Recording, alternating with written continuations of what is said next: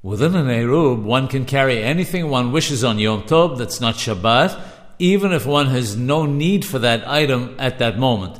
This assumes, of course, that the item is something that may be handled on Yom Tov. Outside the Erub, however, one may only carry something that one has a need for at that time. One may not carry a Siddur for Mincha if one goes for a walk in the morning, or a copy of Birkat HaMazon if one doesn't wish to use it till the afternoon and will be returning home before then. If one has need for the Birkat HaMazon at that time, then it may be carried. One may not carry the key to a drawer in one's home, since one could simply leave it at home. Even those who don't wear wristwatches outside the Erub on Shabbat can wear them on Yom Tov, since they may be needed at any time. Similarly, one who carries a pocket watch may do so outside the Erub on Yom Tov.